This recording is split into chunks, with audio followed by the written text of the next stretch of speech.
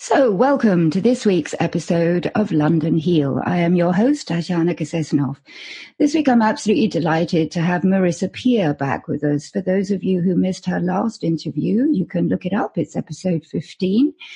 There we talked a lot about the rules of the mind and how all of this pertains particularly to health of the mind and the body. One subject that we touched upon in that last podcast was I am enough, and that's Marissa's mantra. And I really wanted to go back and revisit this topic. And coincidentally or fortuitously, Marissa is just about to bring out a book of exactly that topic. So the fates were aligned, and we've gotten back together again to talk about this super, super important subject. So, of course, Marissa, let me just briefly introduce you for the people who don't know you. Marissa has spent nearly 3 decades treating a client list of people as a therapist that includes international superstars, CEOs, royalty, and Olympic athletes. She's an author, a celebrated speaker, and a teacher. Amongst her many articles and media appearances, she has authored many books, and this fifth book, I Am Enough, will be released very soon. And as I said, that's going to be the main topic of our conversation today. So, Marissa, the main question is, of course, why now? You've written a book on confidence, and now I Am Enough, which is sort of a bit similar, but an extension of that theme. What was the impetus to bring this book out at this particular time? Well, having been a therapist for 30 years, which seems a lifetime, it is a lifetime, I realized very, very early in my career that I could almost divide my clients into categories. And the biggest category of what was wrong with them was that they didn't feel enough. And so that I may have been working with a movie star or a singer or somebody who was immensely wealthy but needed more wealth, or immensely successful but needed more success, or had a property but wanted a second one and then a third one. And it's a kind of, in America they call it, what do they call it? Excessive sickness, which doesn't mean you're excessively sick, it means you need more. But of course, and a lot of people are going to be treated for this excessive sickness. Why do I need more? I'm a compulsive shopper, I'm a compulsive hoarder, I'm a binger, I'm an alcoholic, I'm a drug addict. But of course, what lies beneath needing more is something very interesting. The only reason you need more is because you feel less. And when you don't feel that you're enough, you will always need more. In fact, as long as you think you're not enough, there isn't enough stuff in the world that's going to fill that emptiness, because it's not a real emptiness, it's an emotional void. So you could eat tons of food, drink lots of alcohol, you could gamble, you could take drugs, you could shop until you dropped, you could have a house packed to the rafters with stuff. But as long as you feel you are not enough, it's never going to fill the gap. And the opposite of that is that when you know you're enough, you actually don't need more. And it isn't just more stuff. People who need compliments and praise. Am I good enough? Did you like that? Are you sure? Did I really look okay? Did I really do okay? So I love what lies beneath. It's one of the key phrases I use when I train therapists, to don't look for the symptom and certainly don't treat the symptom. Look for what lies beneath and treat that. Because when you treat what lies beneath, you treat everything, you fix everything, you transform, and you cure your clients, even though some countries do not like the word cure. I would say, yes, I can cure bedwetting, I can cure smoking, drinking, binging, and I can cure the modern day sickness of not feeling enough. And because it is what lies beneath all our dissatisfaction, it seemed the right time to write a book called I Am Enough, so that anyone looking would think, oh, right, could that help me? And of course, some people will say, do you know what, that's me. I know that's me. I recognize. Others will say, I'm not sure it's me, but certainly could be me. And believe me, if you think you're not enough, you're in very good company. George Michael, Marilyn Monroe, Princess Diana, Amy Winehouse, Whitney Houston, Heath Ledger, all of these brilliant, talented people who just didn't ever feel that they were enough. And it's important to first understand why, and secondly, to stop it. You can't heal what you don't feel, and you certainly cannot heal what you don't understand. And all of our medicine is healing symptoms, when really you need to understand what's causing it and get rid of it really effectively. And that is what this book, I'm Enough, guarantees to do. Right. There's an extraordinarily noticeable increase in the number of cases of depression, of anxiety. Just recently, we had the suicide of people like Kate Spade. It does seem to be an absolute epidemic. Do you have any ideas why that is the case? Why is modern living so dangerous for us? Because modern living tells us that if we get lots of products, we'll be okay. And then modern living says, well, you are a product, and you need to be a product with a six-pack and a flat stomach and a perfect waist and a designer wardrobe and shiny, glossy hair. So we've been really sold a lie that, you know, what we look like, what we own, what we accumulate is who we are, when in fact your weight is not who you are. Your shape and size, your years are not who you are. Your job description is not you. But if you came to live in the West from Mars, you'd think it certainly was you. And, you know, I spend a lot of time in Africa with people, particularly in Zimbabwe, who have nothing. And yet they don't have the level of depression we have, because if you ask them what makes them happy, they say the land, the soil, the earth, the sun, the beach, the sand, the sunsets, the light, the dark, the people. We know without question that what makes us happy are our relationships with other people.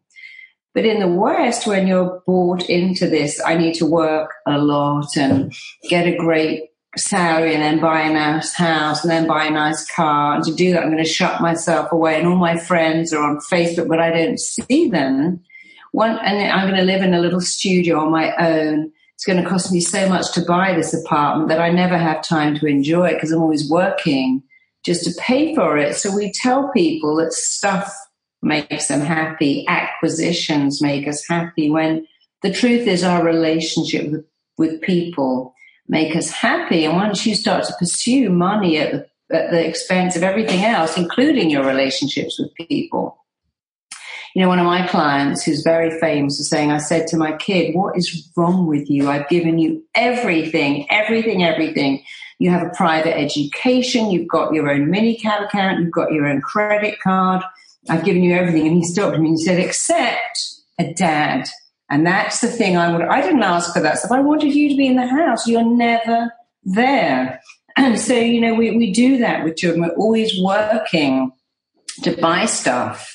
And I was guilty of that years ago when I was writing my first book. I was saying to my little girl who was then 7, you know, darling, when I finish this book, we're going to have all these things. She goes, Mummy, I don't want those. I just want my mummy back. And I thought, gosh, I'm so glad she's honest enough to tell me, because I was writing so much at the weekend and expecting her to read, watch TV. I'd buy her comics and stuff to entertain her, but she didn't want that. She wanted my time. And of course, I can never get those years back. So we are more depressed than ever before because we are isolating ourselves more and more and more. We have 24-hour TV. With Amazon, we never have to set foot in a store ever again. We don't speak to the checkout operator because it's a machine. We don't speak to the bank teller because it's a machine. We don't speak to the guy in the train station because it's a machine. And we are setting people up for so many problems because we're taking away the thing that makes us feel good, which is our connections and interactions with other people. I'll give you a good example. One of my friends said to me, I don't see my daughter, but I read her a story online twice a week because I'm all over the world. And he thought that was just as good as sitting next to her. I said, but when can you cuddle her, hold her hand or stroke her hair? That's not good enough. Imagine you had a girlfriend who said, I can't have dinner with you. I sit at my computer, you sit at yours, and we'll eat the same dinner and pretend it's a date. No woman would put up with that. But your poor little girl doesn't have a choice. And, you know, it's a great shame what we're doing to people with this pressure to be perfect. And the side effect of that is that we're becoming so much more alone than we ever were. So you actually raise a couple of really interesting points there. One thing that springs to mind is I can actually hear a whole load of women listening to this who are working mums, who are trying to sort of do their best to provide everything for their family and now suffering the hugest guilt trip because they've, you know, recognizing they're not spending that quality time with their kids. So, I mean, that's another pressure in itself. So how do we manage these sorts of situations? Well, it's difficult. You have to go back and think, if you were on a date, they wouldn't accept quality time. They want quantity time, and your children are no different. And I was a single parent, and I recognized how hard it is to do. Well, I was very lucky that as a therapist, I could work around her school hours. I could even work around her sleeping hours. So I was very privileged, but a lot of women aren't. It's very difficult. But when you have finished work and you then have time with your kids, forget about what your house looks like. Forget about ironing. Spend that time you have with your children. And if you have to do the laundry and the dishes, do it with them. Cook together. Make the laundry exciting. Sort it together. Make it a chore. I used to have to occasionally do as my little girl pretend she was my secretary. She'd sit next to me. I give little stickers to put on things. And really, she wasn't helpful at all. But she felt she was helping me. And I'd call her my PA and I'd give her a little envelope with her salary in it. And I just got to include her in what I do. But children don't mind helping with chores if you make it fun. You can make peeling vegetables and making soup. You can make all of that stuff fun. We used to have to play Ready, Steady, Cook. My daughter loved that too. But the problem is that when we've finished our work time, we do have downtime. What we do, we get involved in chores and cleaning and laundry and shopping. And you can do that with your children. Take them with you. Get them involved. It's not a bad thing for them to learn how to do stuff. And you can make it enjoyable, but don't leave them and then go straight from work to chores, so you just don't see them until that last hour before bedtime, or you're sitting around the table and everyone's on their phone or their screen. That's not good. In fact, that's really bad. Right.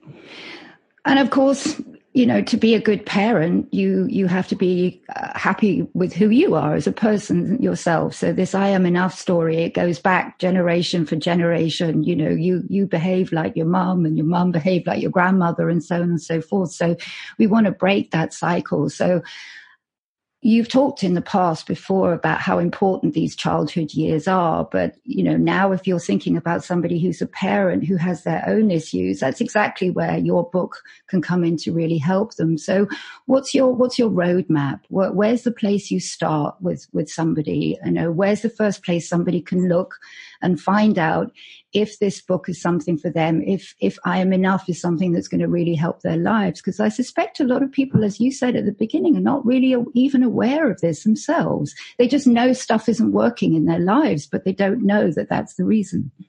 Well, a lot of us walk around and say, I don't know what's wrong with me. I guess I'm just damaged. I guess I'm just messed up. Because if you don't know what's wrong with you, how could you possibly fix it? And GPs, bless them, I've got 5 minutes to listen to you, and their job is to really dish out painkillers or send you for tests. Their job isn't to listen to you talking about what happened in your childhood and why you become a binge eater because you always felt unlovable. So the problem is that when we're children, if we don't feel we matter, if we don't feel we're significant, if we somehow get the message we're not enough, the mind will always go back to what made us feel good, usually eating creamy, milky, sugary, pappy food. So when you're little and you're not getting attention, but you get bottle or breast milk, suddenly all your needs are met. And the mind links that to, oh, when I get fed, I feel significant, I get attention, I matter. And I have an epidemic of people who, when they're unhappy, they eat pizza or macaroni and cheese or ice cream or candy. They never eat vegetable soup or a bit of wilted spinach, because the mind is always going back to what made me feel good the first time I felt I didn't matter.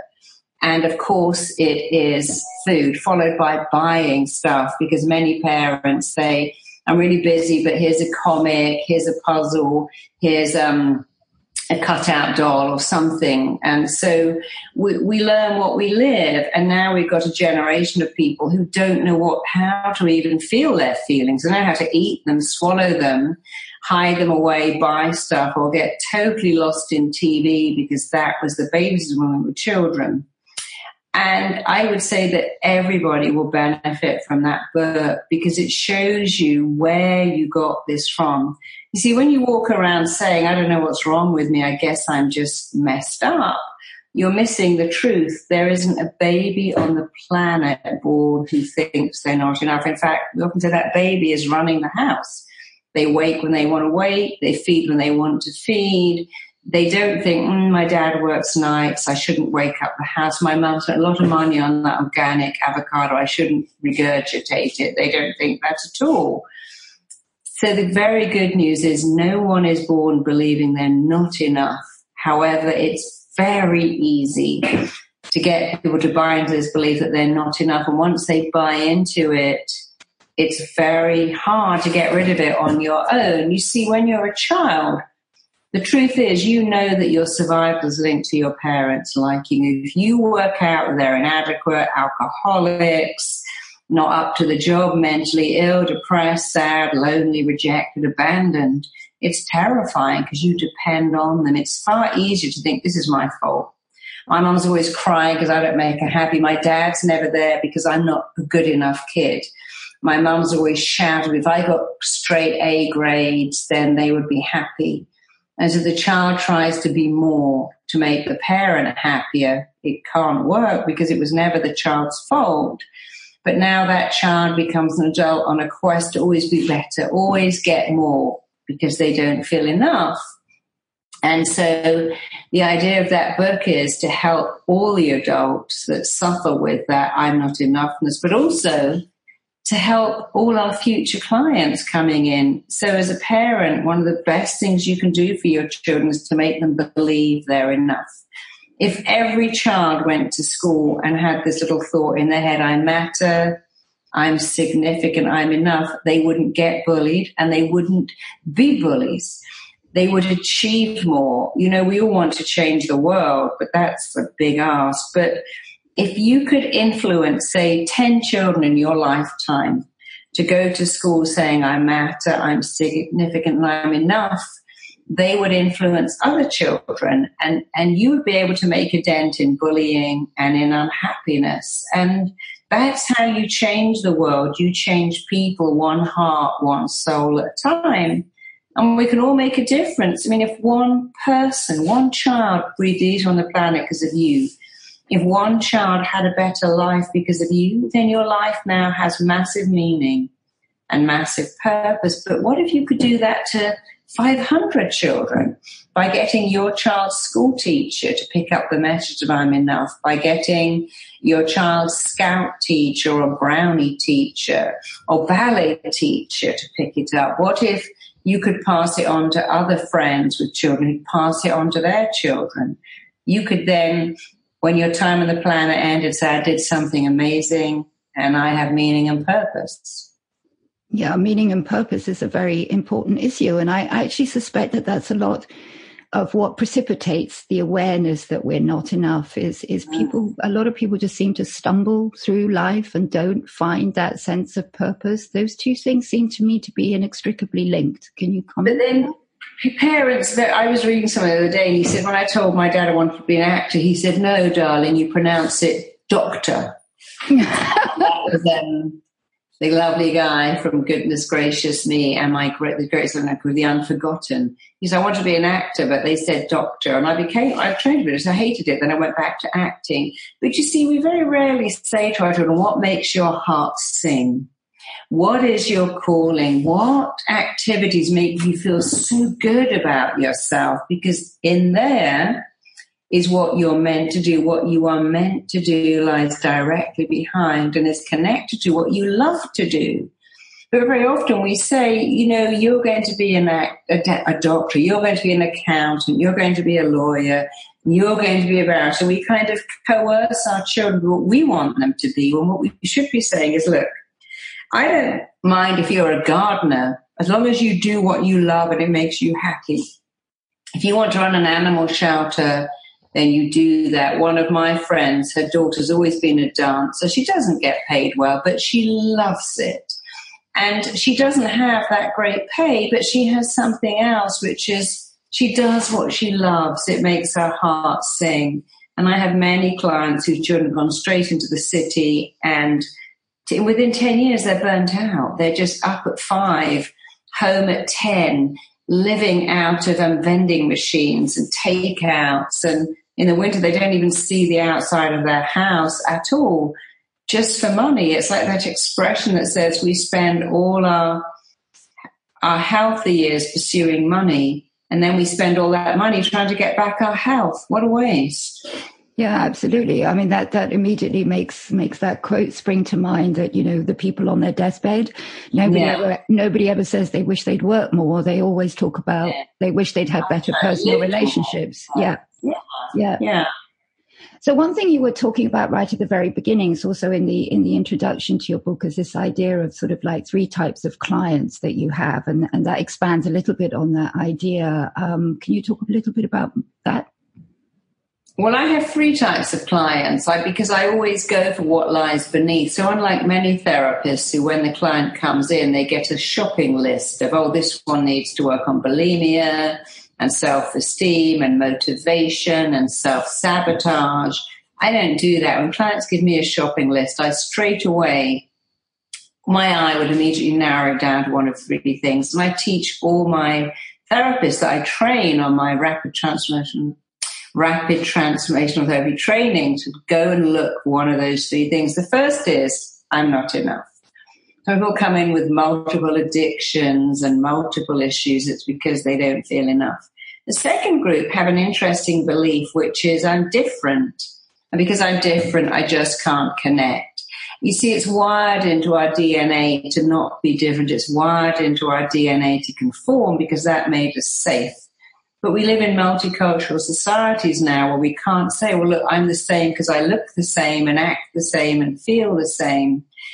And many people find being different is the bane of their lives because our greatest need, bar none, is to be connected. And you might go, no, our greatest need is to be fed. Yeah, but when you're connected, you get fed. If you're not connected to your mother, you're not going to get fed.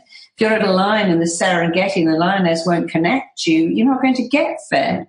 So we are born with a powerful need to be connected because it says if I'm connected, I'll survive. If I'm connected, I will make it until I can look after myself. And so when people feel different, they fear they're disconnected. And it's incredibly scary because we used to burn people at the stake for being different. We used to cast them out, banish them, maroon them, ostracize them. And so it is wired into our DNA to fear being different. But here's an interesting thing. If you asked everyone in the audience, any one of your readers, to put up their hand now if they feel different, you'll find that 90% would. And there is an interesting thing. The very fact that you feel different and fear being different means you are the same as everyone. And everyone is the same as you. But when you think you're different, you make a belief, I'm different. Then the belief makes you, I'm different, so I can't connect. I won't even try to connect. And now your behavior and your action is, I'm not going to talk to people. I'm not going to put myself out there because I'm different, so I can't connect. And when you change that to actually everyone has that fear. And if I have that fear, I must be the same as everyone. And everyone is the same as me. And of course I can connect because we're all the same. Then you start to feel connected. So our fear of being different makes us very fragile, very vulnerable. But it's a fear that had a value when we lived in tribes, when we lived in walled cities, when safety became from numbers only, it was valid. And now it's not valid. It's totally outdated. It's totally redundant. But it feels so relevant. But it's just a feeling. And with my book, I'm Enough, I show you how to get rid of that feeling forever. The third category is very interesting. And it's people who come along and say, I want this, but I know I can't have it. I want love, but I know I'm unlovable. I want to be healthy, but my mother, my grandmother had the depressive gene. My sister had it. So what they're saying is, I want to be free of depression, but I know it's not available to me. I want to find love. I know it's not available. My dad left. Every boyfriend my mama had left. My first husband left. I want success, but I don't have a university degree, so I know that's not available. Well, try telling that to Mark Zuckerberg or Oprah Winfrey. And so we have these fixed beliefs. They used to be thoughts, fleeting thoughts. They became fixed beliefs, and they run our behavior. In the Bible, it says man is what he believes. It should say, but guess what?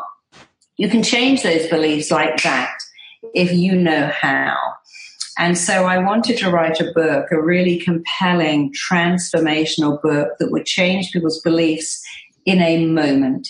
Because I see so many self-help books, and they all have a good intention. Of course, nobody writes a book without wanting to help people, but they make it work. Write out 1,000 goals, write out these plans, make this huge art project, read more books, ring people up. And it's like, oh my God, if you have a home, a child, a business, you've got enough work. You don't need any more.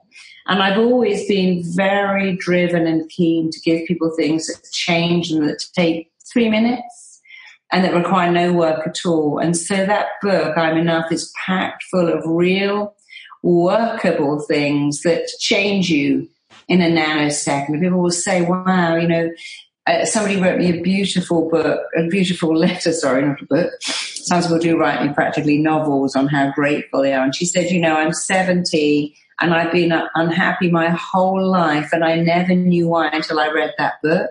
And then everything changed. Someone else wrote to me and said, I was reading that book and I had a flashback to being 8 and opening the fridge. And if I eat all the food in this fridge and get really, really big, my brother won't hit me. She said, I never realized why I was a compulsive eater. My brother, I don't see him. We live in different continents, but I still open the fridge and eat everything in it. But the day I read your book was the day that stopped. It's like I had a new voice in my head going, this isn't you, and you don't need that. So what I'm Enough does very effectively is to change the voice in your head. We think other people influence, they do, but it's our own voice, our own look at you, who's going to want you, what's the point of dieting, you're always going to be fat, don't ask for a pay rise, you probably get fired or laughed at.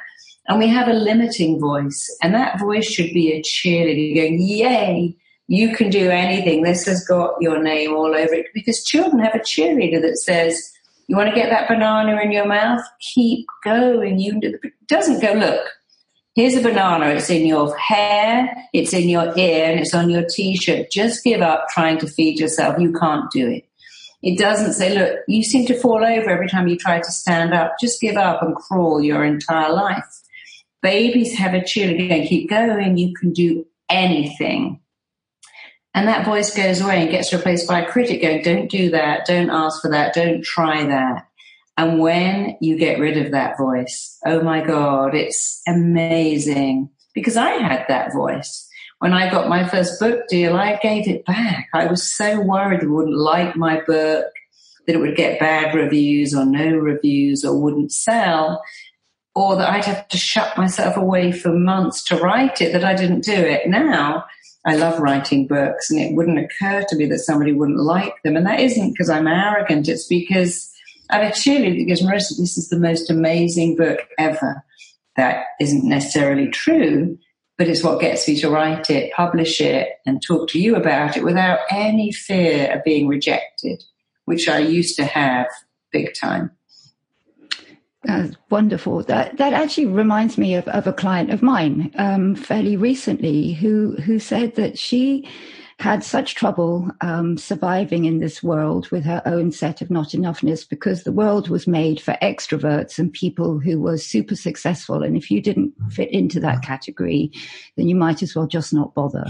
Now, obviously, I didn't take that as a no, and we went on and had a really great session. But I think that's a really interesting point, and I hadn't actually thought about it until she raised it. So how do you view that? Does everybody have to become a raving extrovert, or can you still be enough and actually be an introvert? How does that work? You need to be an extrovert. Some of the most successful people, I'm great friends with a guy called Eric Edmeades, who's a wonderful speaker, who told me he's an introvert. You'd never know it to see him on stage. He's a remarkable man and a dear friend. But there are many people who are successful who are introverts. Adele, for instance, she's very funny, but, she said left her own devices. She doesn't want publicity. No one's ever seen her wedding pictures. She doesn't sell pictures of her son to Hello magazine. She isn't running around in the latest Burberry clothes showing off. it's not about an introvert or an extrovert. It's about being happy with who you are. It's about honoring yourself. And some people don't want the limelight, some do. I teach people how to be leaders, natural leaders. And some people have no desire to ever be a leader. And you see, we can't all be the same. We shouldn't be the same. We're supposed to be different. It's our differences that make us so interesting and compelling. And it's nothing to do with being an extrovert. This is what it's to do with. The most important words you'll ever hear are the words you say to yourself. And you can quietly say, I'm enough, I matter, I have something of such value to offer. You know, John Thor, who I adored, was an introvert. He didn't like publicity. He loved going on set and filming Inspector Morse, and he liked going home with his lovely wife, Sheila, to their beautiful home in Chiswick. And he didn't want to have wild parties. He wasn't out clubbing. There are many people out there, even rock stars. Some of them actually, when they come off stage, they go home. And if you saw that video of Whitney called Can I Just Be Me, you saw the damage of having to feel like you've got to be a party person. She should have come off stage, had a massage and gone to bed. But she couldn't. She had to perform, to entertain. Marilyn Monroe was the same. But you see, what lies beneath there is a belief of I'm not enough and I've got to entertain people. Robin Williams was at a fundraiser in the audience and he had to go on stage and start presenting. It was so inappropriate. He wasn't booked to be on stage. He totally overshadowed the people who were, but he could never just sit at a table and be in the audience. He couldn't receive, he could only transmit. And so there's a lot of benefits to going, I don't need any of that. I don't need to be on stage getting praise. Because I praise myself.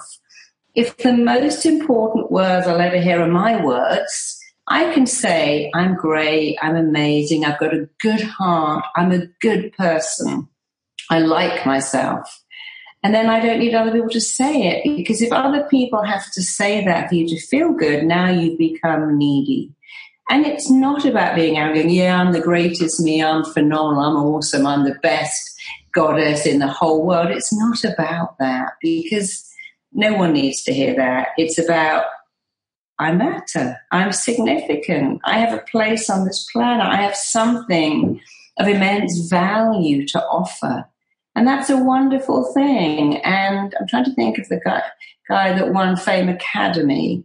And even Rick Astley, they have several recordings. He says, I don't want to be a pop star. I want to go, it's like the guy from Blur. I think, is it Duncan James, who's got his cheese farm? Many people who have become famous say, actually, this isn't what I want. I want a farm. I want a house in the country with cats and dogs. I want to ride horses. I'm really not interested in being on show. Because if everyone tells you you're amazing, and you don't, it goes right over your head. If a million people say, you're so great, you're so great, you're so great, which I'm sure they did. In fact, I know they did say that to Amy Winehouse and George Michael. If the one voice saying no is your voice, then all the other voices are meaningless, because the most important words and the most important opinion are your own. And I'm Enough shows you how to make those words sink in like lotion on dry skin and have an impact. In the same way that if your skin is dry and you put on lotion, it nourishes your skin. If you are emotionally empty and you fill yourself up with the right words, they really nourish you in the most wonderful way. Wonderful. In the book, you also talk a lot about people who have cracked the nut and have managed to be successful and feel whole and enough. And you talk about some of the tricks and tips. Could you let us have a couple of them before the book comes out? Yeah, they're not tricks, but I understand what you're saying. They're techniques and methods that absolutely work. So people who are very, very successful have extraordinary self-belief. Muhammad Ali always said, I told myself I was the greatest before I knew I was. Then I became the greatest. When Meryl Streep went to audition for the part in King Kong that was given to Jessica, I've forgotten her surname, but Jessica. The director said to her, you're not attractive. You'll never make it in this town. Go away and pick another job because you're not beautiful. And she said to him, That's one opinion in a sea of opinions. I'll just go and get another opinion.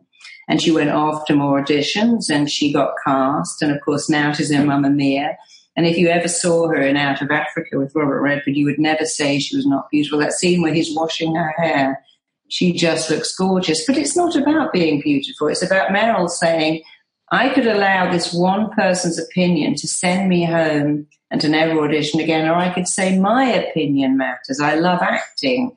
It's what I'm called to do. Whoopi Goldberg was told that no little black kid from the projects is ever going to be an actress.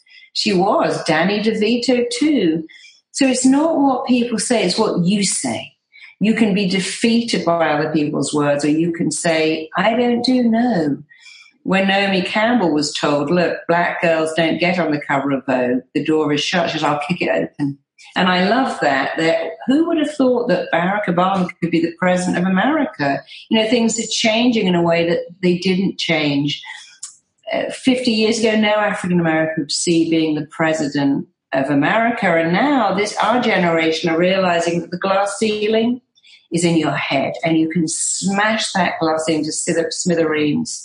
Because there is no limit. The limit is in your imagination. That's actually very good news because you can go into your imagination and take away that limit, remove that limit.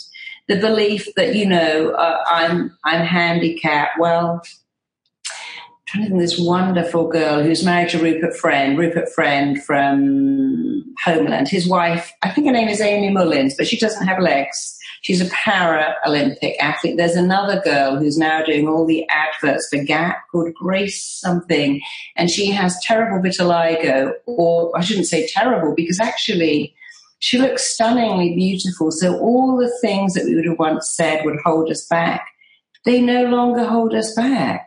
You can be anything, do anything, achieve anything, but you must have self-belief. An expression I made up, I used to love other people's quotes. It's quite funny that now people quote me, but one of the quotes I'm quite known for is this: belief without talent will take you further than talent without belief. But when you have both, you are unstoppable. So it's great to have talent, but you also need to have phenomenal self-belief, and then you can do anything and be anything. One might say perhaps that a certain president has a lot of self-belief. How do you a lot of talent? Yeah, granted. How do you find that? Yeah, but how do you find that dividing line between, yeah, absolutely, I totally agree. It's a lot of belief, but where is that fine dividing line between arrogance, narcissism, and self-belief? Because it's a rocky road. Yeah, here's the line. At one end is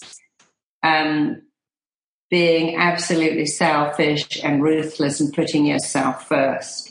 And at the other end is being an absolute martyr and putting yourself last. And right in the middle is where you want to be. And it's called honoring yourself, honoring your talents, your beliefs. And when you can do that, then your life becomes amazing. So, for instance, let's look at Adele. Adele is not skinny. And her birth father abandoned her. She lived with her mother with very little money. And then she got rejected by a guy she loved. And she could have gone away and thought, my dad left, my boyfriend left, what am I? But she didn't. She wrote beautiful songs. Never mind, I'll find someone like you. I'll set fire to the rain. She wrote those 2 albums. Sam Smith, when he was rejected, wrote In the Lonely Hour. And when he got his first, was it a movie? He said, I want to thank the guy who dumped me because he gave me all this material.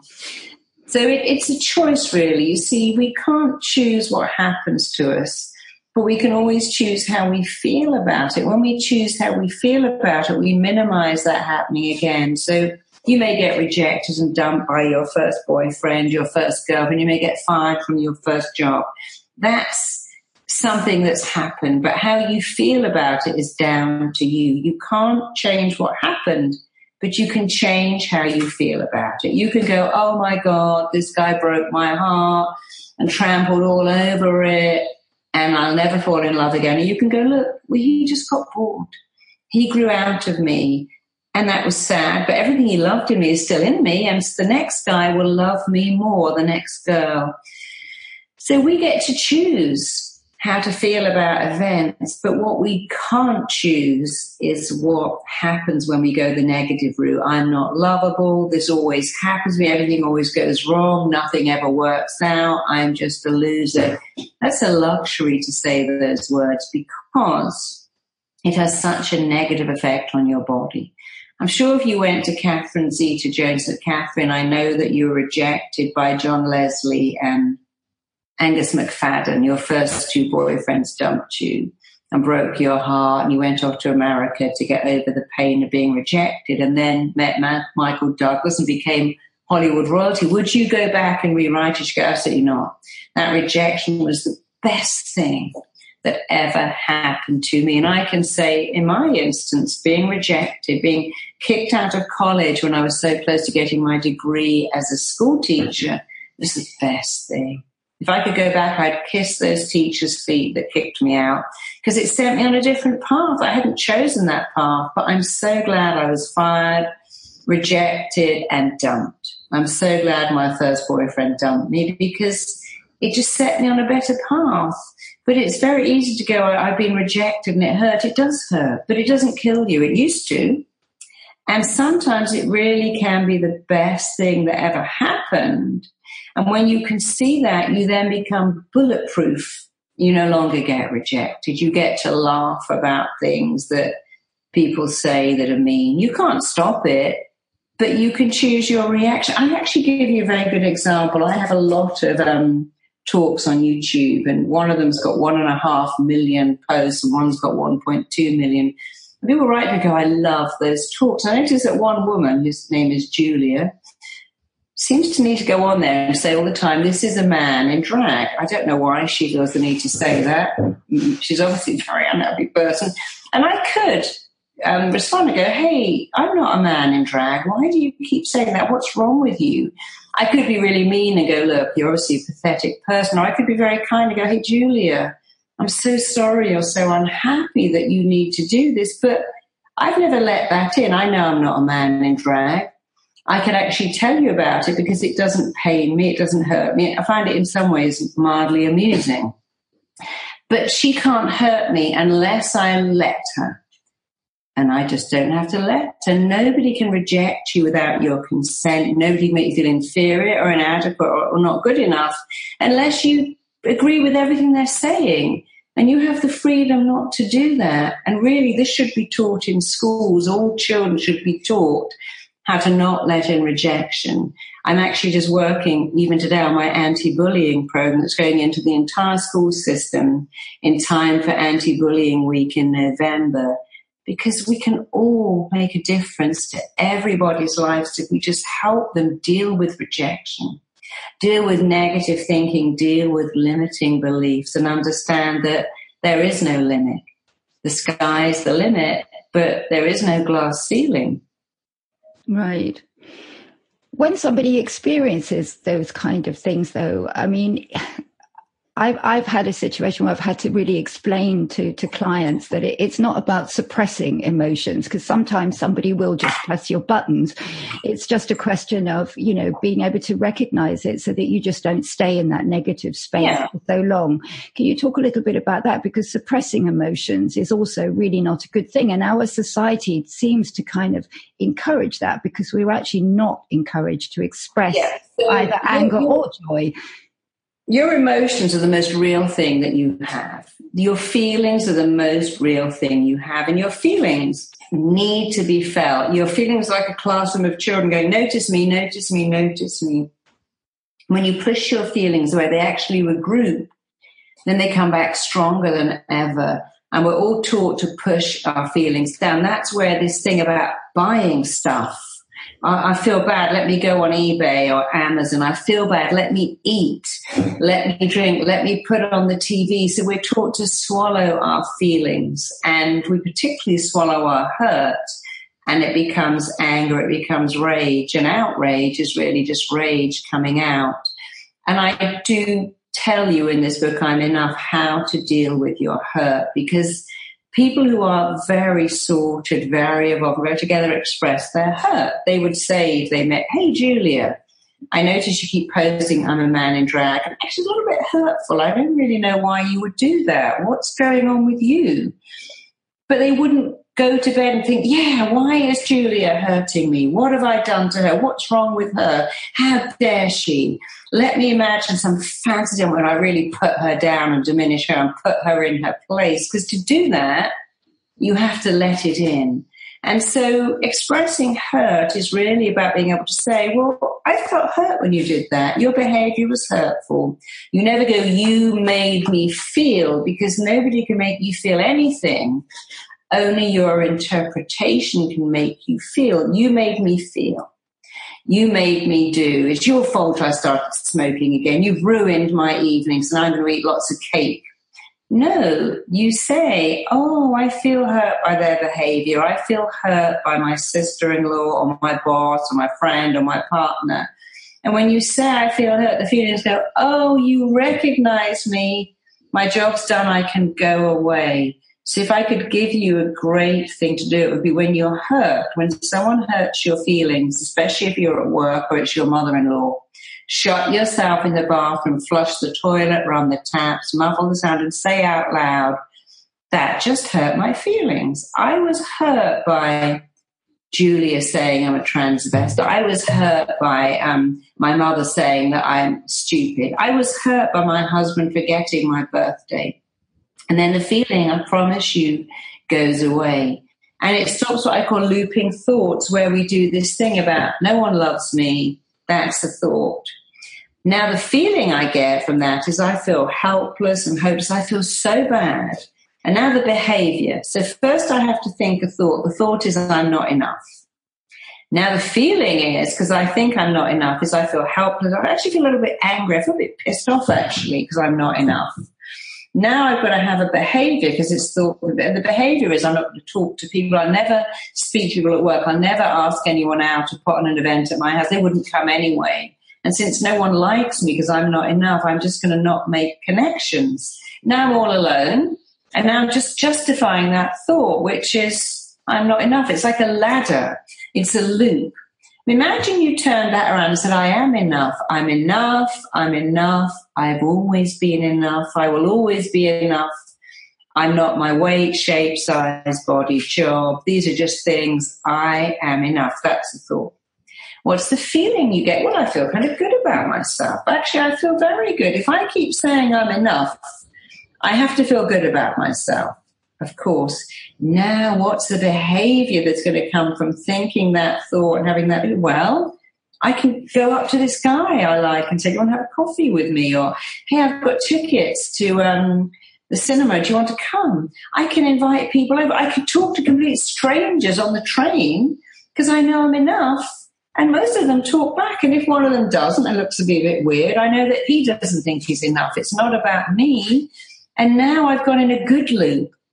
The fact that I can talk to people is because I know I'm enough. So we have these looping thoughts. Everything starts with a thought. Remember that song by Errol Flynn? It started with a kiss. I never knew it would end like this, but it didn't. To kiss that girl, you had to have a thought that I'm going to go and kiss that girl, and she's going to like it. Because a lot of people have thought, I'm not going to kiss anyone because they won't. I think I've got bad breath. So every action starts with a thought. Here's the fantastic news. You can change your thoughts and make them incredible and phenomenal and awesome. And if you want to know how, buy that book, I'm Enough, because it's all in there. And it'll be the best investment you ever made in your whole life. Absolutely. What are some of the techniques that you use in the book? Do you have your hypnosis audios to support the text? Yeah, there's a lot of different techniques. The book is rather like having a session with me. When I work with clients, I have certain techniques that I know will turn them around and make them be the person they want to be. It's like being a dentist, a detective.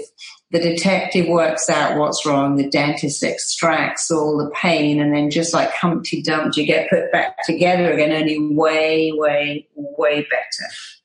And so there are many techniques in the book for uncovering your limiting beliefs and changing them.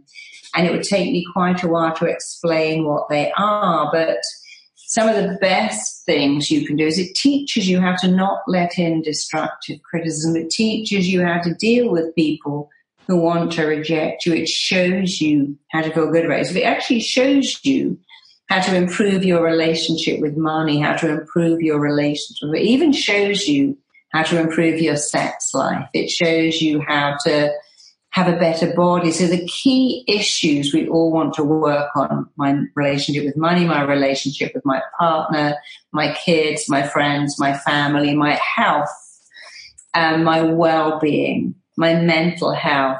This is a program that covers every key area. And systematically, it's like building bricks, but you can do it all in a weekend. It puts everything back because really it reactivates what you were born with: tremendous self-belief, phenomenal inner confidence, incredible sense of self-worth and meaning and purpose. And of course, the icing on the cake, knowing that you're enough. Because many people do this, go, I'm a goddess, I'm a rock star, but the mind knows you're not a goddess. It knows you're not a rock star. You're not living in a mansion in Beverly Hills. You don't have millions of dollars in your bank. You're not a rock star. Men don't run down the street with bunches of flowers when you come out of your front door, so perhaps you're not a goddess.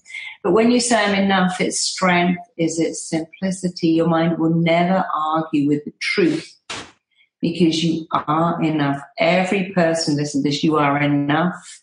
You always have been, you always will be. For the rest of your long, joyful life, you know that you're enough. And that is what will make your life long and joyful. Because when you know you're enough, people think, well, if I know I'm enough, won't I just lie on the couch eating potato chips? No, when you know you're enough, you'll ask for more. You'll be able to say at the hospital, actually, I'm not happy with this level of treatment. I want a second opinion. Actually, I've been in this job for 6 years. I've done all this research and I'm ready for promotion or a pay rise. You'll say to your partner, I don't appreciate being spoken to like that because I'm simply not acceptable. I deserve better. And it's a wonderful feeling because we all show people how to treat us. We show people how far to push us. And when you elevate your own sense of self-worth, it's not arrogance. It's actually incredibly sexy. We love confident self-assured because they make us feel safe. So why not be confident and self-assured and make everyone feel safe, including yourself? Absolutely. Absolutely. The method of hypnosis really kind of helps get these changes of thinking really permanently wired in the brain. I was just recently interviewed Dr. Mike Merzenich, who is the father of neuroplasticity, and actually showed how capable the brain is of changing. So just to sort of for those people who are unfamiliar with the work, this is not kind of airy fairy fluffy stuff. It's actually really all grounded in very hard, rigorous science. Well, we used to think the brain was rigid, but the brain is very plastic. The brain is very capable of rewiring and refiring, and every behavior you have will establish a neuron. A neuron will become like a superhighway, like a freeway, a 3-lane freeway going through your mind.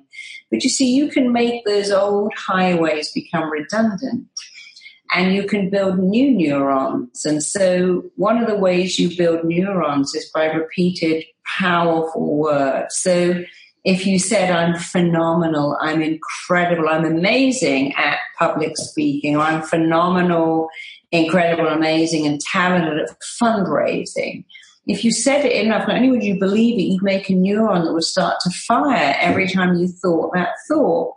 The problem is that we can have negative neurons just as much as well. If you go, I'm a loser, I've got a memory like a sieve, and I can't do anything, then you'll make a very powerful neuron. It starts like a little thread, it becomes a cable, it becomes a superhighway. The good news is that you can get unhelpful neurons to unravel and powerful neurons to fire off. And if you want to see this in action, go to YouTube and just put in Marissa Peer and Angie, and you can see me working with a girl with cerebral palsy. And the right side of her brain is not as big as the left. And I'm actually commanding her brain to catch up, to fire off neurons that make the less active side of her body catch up with the active side. And it works. It works immediately. There's a neurosurgeon on stage with me. Sounds like mumbo jumbo, but we know now that even issues like diabetes, even issues like tooth decay, poor eyesight, poor hearing can be dramatically changed by using neuroplasticity to communicate with the body. Because the strongest force in every human being in the world is this. The words you use and the thoughts you think form a blueprint. And your mind does everything at its disposal to make that blueprint real. And so the good news is you can choose to think better thoughts. And it sounds so simple. It is. And I'm Enough actually shows you how to make the blueprint for your life, how to make these fantastic neurons that make you bulletproof to rejection, wire you for success and achievement and love and health and happiness and well-being, because that is our natural state, but we've got so far away from it. Yeah, absolutely. Yeah, that's exactly right. And then he says himself that, you know, that the difference between childhood and adulthood is that if you can engage this brain plasticity if it matters. And that, I think, fits in so beautifully with what you say, that, you know, these positive... But, you know, no one is teaching us. Instead of teaching our children their times table, I mean, that's kind of useful. We should be having children chant every day in classes. I'm enough, I matter, I'm significant, I'm smart. A lot more useful. I've got unique skills. And there are some parents who do that, who make extraordinary children. But every child, if every teacher could have the children begin their lesson saying, I matter, I'm good, I'm smart, I have something of value to offer. I'm not better than anyone, but no one is better than me. I'm significant, I'm here for a reason, I've got something of value to offer the world. If every child said that and repeated it and believed it, our world would be such a different place. And that's my mission, and that's why I wrote I'm Enough, to get parents to do it with their children, people. It's never too late. If you start doing that in your 60s, it would dramatically change your life. It's never too late to believe in yourself and to show the rest of the world that you're worth believing in, because that's true. That's a wonderful note to wind up and finish on. And everybody should rush out and get Marissa's book. When is it actually going to be available, Marissa? I think it's out in about a month's time. Go onto my website, marissapeer.com. We're just playing with a cover, and it's ready to go hot off the presses very, very soon, certainly within a month. Great. So everybody get out there. Well, I'll put the links to Marissa's website on the bottom of the podcast notes, so you can always go and look. And of course, if anybody's interested in becoming an RTT therapist, the links to all of that are on Marissa's site. Highly recommended. I've done it myself. Changed my life. Yes, you trained in RTT with me, didn't Absolutely. You? I was one of the fairly early groups, I think. So absolutely, totally changed my life. And I've been very fortunate in helping other people's lives change too. And thank you for that, Marissa. Thank you for the book, and thank you for coming on and talking to me about it. You're welcome. And I shall come back again soon. Oh, anytime. You're always more than welcome. Thank you, darling. Sending everyone much love. See you soon. Take care. Take care. Bye. So, dear listeners, I hope you enjoyed that second episode with Marissa as much as I did, and that we've now really begun to understand how important this whole idea of I am enough really is to all of us. It's so central to our emotional well-being, our physical well-being, our spiritual well-being. I think we also learned how vitally important it is that we pass this information on to the next generation, starting them out really, really at the beginning, teach our children that they are enough and that they matter. And also that it's never too late. It's never too late for any of us to be able to really positively change our lives and our state of mental and physical health just by changing the way that we think. However, you may be one of those people who are struggling to overcome certain issues and certain blocks by yourself. And if you feel that you would be much better served by having another person help you on this journey, then please go over to Marissa's site. There's a link there to all of the worldwide RTT qualified therapists that you can contact. Many of them work either in person or over the internet. I mean, there's so many people there that you can contact. Find somebody who can really help you, because they are absolutely expertly trained to do precisely that. Many of them I know personally, close friends and colleagues, and I couldn't recommend them more highly. And so, dear listeners, until next week, please rate, review us on iTunes, tell all your friends about us.